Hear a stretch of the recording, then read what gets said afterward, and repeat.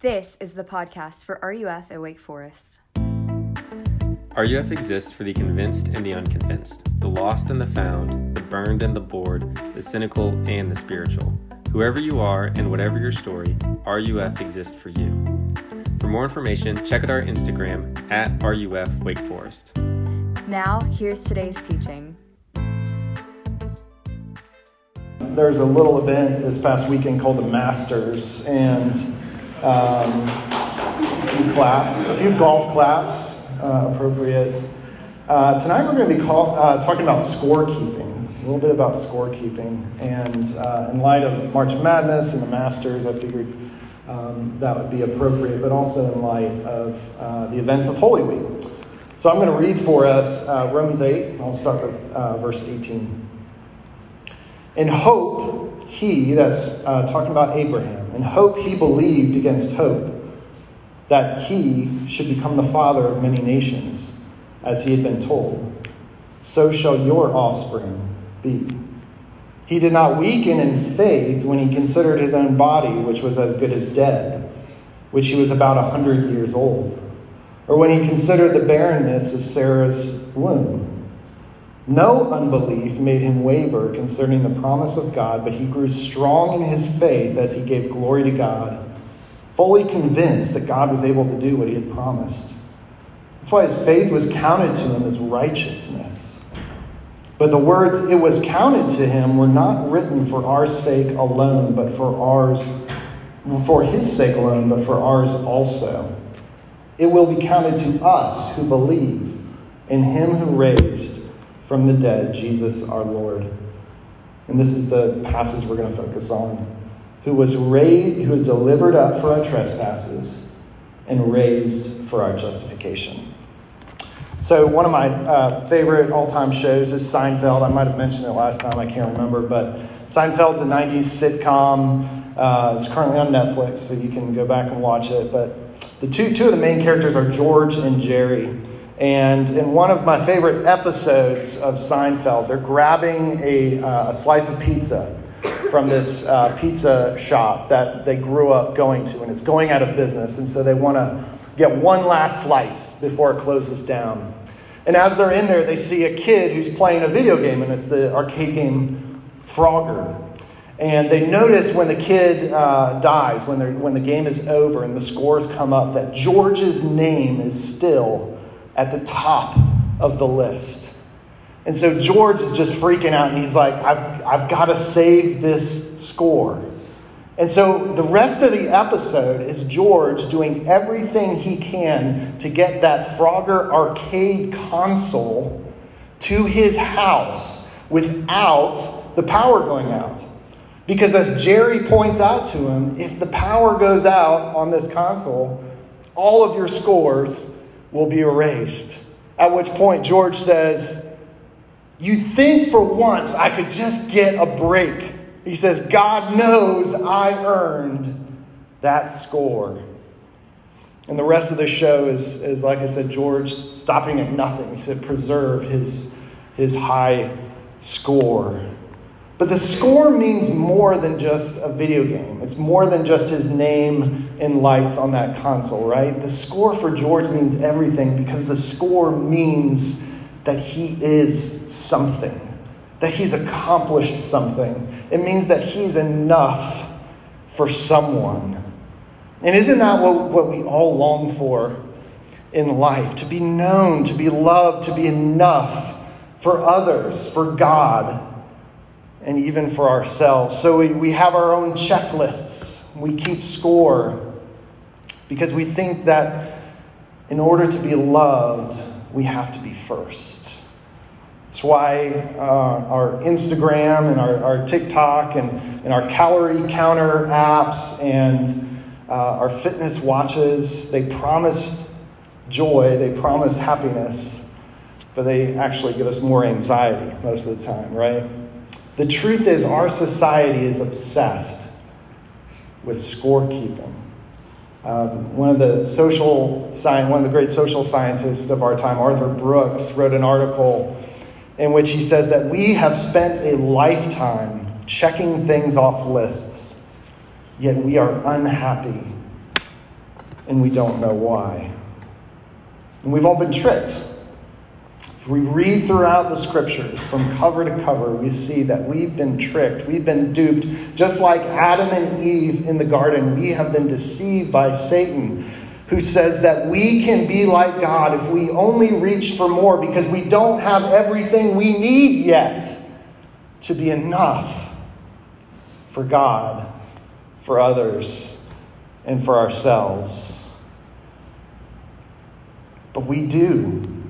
We have everything we need, as this scripture tells us. We have everything we need to be enough because everything we need to be enough has already been accomplished for us by Jesus on the cross. One writer says that our scorekeeping mentality is like our lives are a constant accusation. Do you ever feel like that? Do you ever feel like there's just this person in your head accusing you that you haven't done enough, that you aren't enough, that there's more to do, there's more to be, there's more to experience in life? And yet every time you reach that next goal, you realize there's another goal, there's another checklist that you need to cross off. But the truth is that we can never justify ourselves with our scorekeeping, right? That's our key word for tonight, justify, to be declared right. Why do we need to be justified? Well, that's what we're going to talk about. Because maybe you feel like you're doing okay. I think you guys are at a really, really great institution, Wake Forest. I went to Florida State. You all are a little higher than me on the academic rung. So maybe you're thinking, hey, I'm at Wake Forest. I've got friends. I'm doing pretty well in my classes. I've got a great boyfriend. I've got an awesome internship lined up for this summer. I'm okay. And yet, we all need to be justified. Why? Because Andy Crouch, who's one of the speakers coming up at the Forum on Faith and Culture, Andy Crouch said that there are two great questions that haunt us, right? One is, what are we meant to be? What are we meant to be? And the second one is, why are we so far from what we're meant to be? What are we meant to be, and why are we so far from what we're meant to be? It's living this scorekeeping life, trying to use our own strategies to close that gap between what we're meant to be and where we are. And here in Romans 4, the Apostle Paul says, hey, there's a better life. There's a better way out there. It's going to feel like death, but it's actually going to give you life. And so two things for us tonight. One, there's a way of death that grants freedom. And two, there's a way of life that produces hope. So first, freedom and death. Verse 25 begins, He, Jesus Christ, He was delivered up for our trespasses. He was delivered up. Think about that word delivered. It's used 80 times in the Gospels, in Matthew, Mark, Luke, and John. It's used 80 times, and it usually means that somebody has been handed over, somebody has been betrayed to the authorities because of something that they've done wrong. All right? So it's important that we understand that Jesus was delivered up. And yet, He wasn't just delivered up by Judas Iscariot. He wasn't just delivered up by the Roman authorities. He wasn't just delivered up by His fellow countrymen who cried, crucify Him. Jesus was delivered up by God Himself. Jesus willingly and obediently gave Himself. He was delivered up for us in our place. And as Jesus was delivered up, it's important for us to know where He went. Where was He delivered up to? We know He was delivered up to the cross. We know that He was delivered up. He was mocked and He was spit on by the soldiers. We know that He was delivered up, that He was betrayed by His friends, by His family, by His fellow countrymen. We know that He was actually tied to a cross. There were nails in His hands and His feet. He really actually died. Jesus' heart, Jesus, the Son of God, His heart actually stopped. Jesus actually was buried in a tomb. Jesus really suffered and died. But why? That's the question. Why must Jesus die? Well, Paul says here that it's for what? It's for our trespasses. Now, if you've grown up in the church long enough, you've heard this word, and you know it has something to do with sin, but at the same time, there's no way you can actually define what trespass actually means. But it simply means that we've broken the law. It is a word associated with sin. It just means we've broken the law. And when we trespass against God, we accrue debt. You're college students. You guys know what debt is like. Well, most of you do. A lot of you do. I still know what college debt is like, and I'm 38. All right? Hopefully there's more hope for you guys. But think about how much debt that we owe God. If every trespass against an eternal and holy and supreme being equals eternal death, we've got really no hope in ourselves, right? We've just got debt upon debt upon debt upon debt. That's why Jesus, the Son of God, holy, supremely good, had to die. So when Jesus' arms were stretched out on the cross, he cried tetelestai, which means it is finished. Your debt has been paid in full.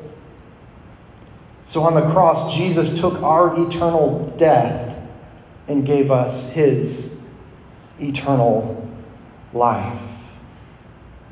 He looks at you and he says, you are forgiven. You are forgiven. Do you know what forgiven means? Do you know what it means to be forgiven a great debt? Maybe you've trespassed your parents big time before. You've really blown it. Maybe you've betrayed a friend and they've forgiven you. And you're like, oh my gosh, I've got to pay you back for this. And they're like, no, you are forgiven. Forgiveness is so disarming, right? It's not what we expect. We expect judgment. We don't expect mercy. Ted Lasso, I'm sure many of you have seen Ted Lasso, and some of you probably dressed up like Ted Lasso this past Halloween. If you haven't seen it, Ted Lasso is about this incredible college football coach who's recruited by a British soccer team to kind of revive this soccer team because somehow American football and British football go together if you're a good coach. But one of my favorite scenes in this is when Ted, the coach, he's in the office with his boss, Rebecca, who's one of the co-owners of the team. And what Ted doesn't know is that all along, Rebecca has been trying to sabotage this team. She's been trying to get back at her ex-husband, which means that the losing of the team means that Ted himself is losing, even though he's this great guy. He's doing all he can, right? But there's a scene where Ted is with Rebecca in her office, and she finally crumbles, and she finally admits all the ways that she's been sabotaging him. She's like, boom, boom, boom, this, I did this, I did this. And what does Ted do? What do we expect him to do? Storm out, right? What does he do? He stands up, he looks her in the eye, and he says, I forgive you. And she's just completely floored. Because again, she expects judgment, which is what she deserves. And yet she gets mercy. This is how it is with God, and yet on a much larger scale, right? We deserve, because of our trespasses, we deserve judgment. And yet because of Jesus, we get mercy. So there's a way of death that grants freedom. But Paul says there's also another way. Because it's not just enough that Jesus died. If Jesus only died and he's still in the grave, then there's still no hope, because that just means he's a sinner just like us. But Paul says there's more to the story. Back to verse 25. Jesus was not only delivered up for our trespasses, but he was also raised for our justification. So Jesus has died, he's crucified on the cross, and then he's laid in a tomb, and there's a stone that's placed on the entryway. And the Roman governor, Pontius Pilate, he tells his guards to watch the entrance because he's worried that Jesus' disciples will come and steal the body and claim that Jesus has risen from the dead. So Jesus is dead. He's in the tomb, and all the hopes and dreams of his disciples are sealed away with that stone. And this is where the story of Abraham and Sarah is important. This is why I included that in our reading tonight. This is why Paul includes it. Because thousands of years before Jesus was crucified on a cross, God promised Abraham, in the book of Genesis, God promised Abraham and said, I'm going to make you a blessing. All you have to do is trust me. And if you look at the stars in the sky, I will give you more children than you can imagine, than you can even number. And this is incredible. Why? Because Paul tells us, and Genesis has already told us, that Abraham was 100. Sarah was barren. There's no way they can produce a child. They are as good as dead. How could God possibly bring life out of death? Well, Abraham knew something about God. Through those years of testing, through those years of trusting God, Abraham knew that this is the God of the impossible. This is a God who grants grace when grace is not deserved. This is a God who gives life to death. And that's what God did. He opened Sarah's womb, and they produced a son, Isaac. God raised from the dead both Abraham's body and Sarah's womb. And so years and years later, Abraham's distant grandson, Jesus, is raised from the dead on the third day. Jesus didn't just leave the tomb as a ghost. The stone was rolled away. The guards fell paralyzed in fear, and Jesus walked out and showed himself to his disciples. And he ate with them, and he drank with them, and he walked and he talked with them. Which means Jesus' victory over the grave is complete. Jesus is vindicated. He's got no sin. He's got no trespasses against God, which means that Jesus is the only one who can be your and my substitute. He is the only one who can make us right with God. There's a singer-songwriter named Thad Cockrell, and 2 years ago, Thad Cockrell released an album, and it was just before the pandemic started. And by the way, I know some of you softball people have to go soon, so y'all are fine to get up when you need to leave. But Thad Cockrell, talk about scorekeeping. Come on, softball team. Get us a dub. Thad Cockrell he puts out this album in 2000. And of course, March 2000 is when everything shuts down. And he sees that his album clicks and likes and streams are just like plummeting, like they're flatlining. He's got nothing left in this album. And so 2021 rolls around. And what do we do at the beginning of the year? We have New Year's resolutions, right? And so Thad Cockrell's like making goals for himself for 2021. And he's trying to figure out, what do I do with my life? And one of his goals is get a job, because apparently this music thing isn't actually working. And so he's like, what do I do? I've got a master's degree. Maybe I can use that. My friends love my hot sauce. Maybe I can have a side hustle or something like that.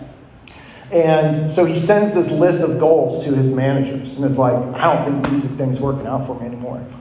And they call him the next day and they say, Thad, we don't want to talk about your list because there was a guy who heard your song playing, randomly heard your song playing in a hardware store, and he loved it so much that he used an iPhone app to figure out what that song was. And your song has become his like personal anthem. And he's actually booked you. And that guy's name is Jimmy Fallon, and you're going to be on The Tonight Show. And Thad Cockrell just completely, as you would, completely lost it. He says he wept for an hour.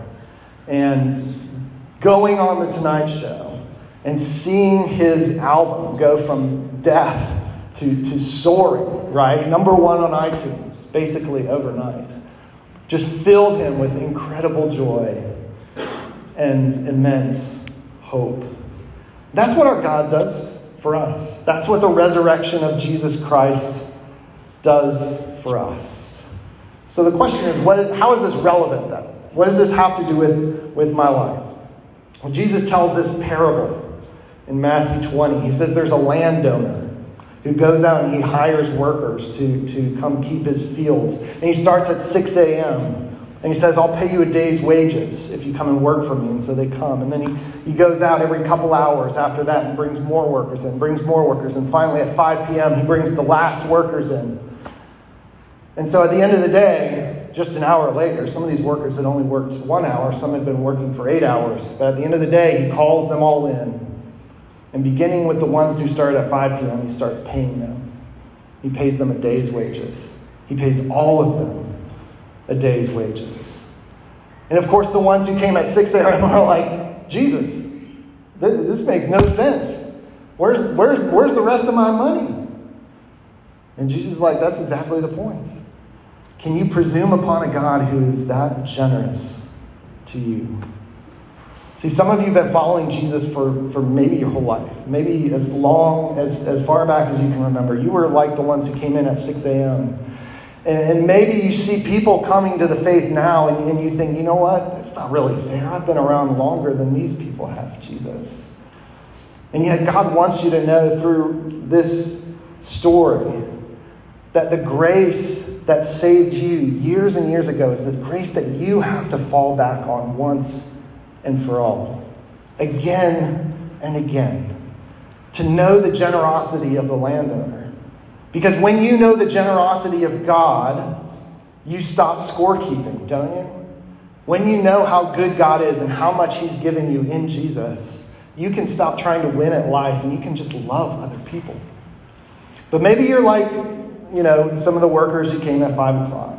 Maybe you're still trying to figure faith out. Maybe a friend invited you. I know a lot of you have been invited by friends before. Maybe you don't know much about Jesus or the church or anything. I'm really glad that you're here and that you're exploring. You're figuring it out. But maybe you look around and you're like, man, I don't know if I can cut it like these other people around me. I don't really feel righteous. Well, the thing about faith is you only have to have a mustard seed size of it to know God. To be loved by God and changed by His grace is a gift, isn't it? All you have to do is believe with a mustard seed size of faith. I don't know if you've seen the movie Wonder. I'll close with this, but I watched it with my daughters and absolutely undone watching this movie. Definitely cried 2 or 3 times, but it's about this boy, based on a book, maybe you've read the book too, but it's about this young boy, Augie, who has all these facial deformities, and he's had over 25 surgeries just in order to kind of function in life. And when Augie looks in the mirror, he doesn't like what he sees. And he often wears this astronaut helmet, even going into school, just to give him enough confidence and courage to go about normal, everyday things in life. And at one point in the movie, his dad actually hides his astronaut helmet and he pretends he doesn't know where it is. But by the end of the movie, Augie has been through hard circumstances, and he comes to this place where he feels more and more confident in his own skin. And his dad points that out. He says, hey, Augie, you've really come a long way. Remember when you used to wear an astronaut helmet to school?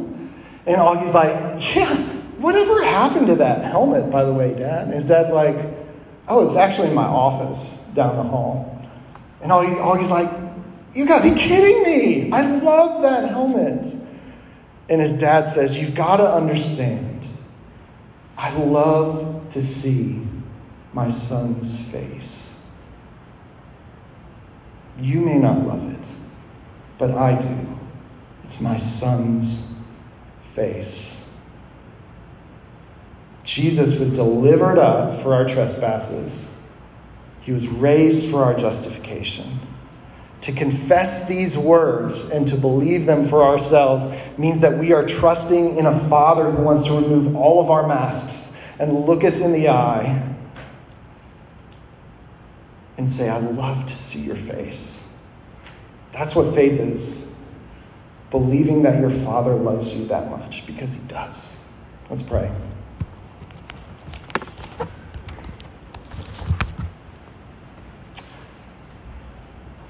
God, we bring so much with us this evening, so many burdens, so much resting on our shoulders. We can even feel it as we walk and we talk. We feel it in our head. We feel it in our heart. We feel it in our breath, Lord. We need the Jesus who says, "Come to me, all who are weary and heavy laden, and I will give you rest." And so, God, we ask for that rest. We know that rest can only come from your Son, Jesus, who was delivered up for our trespasses, who was raised for our justification. So God, by your Spirit, would you enable us to walk this path? In Jesus' name, amen.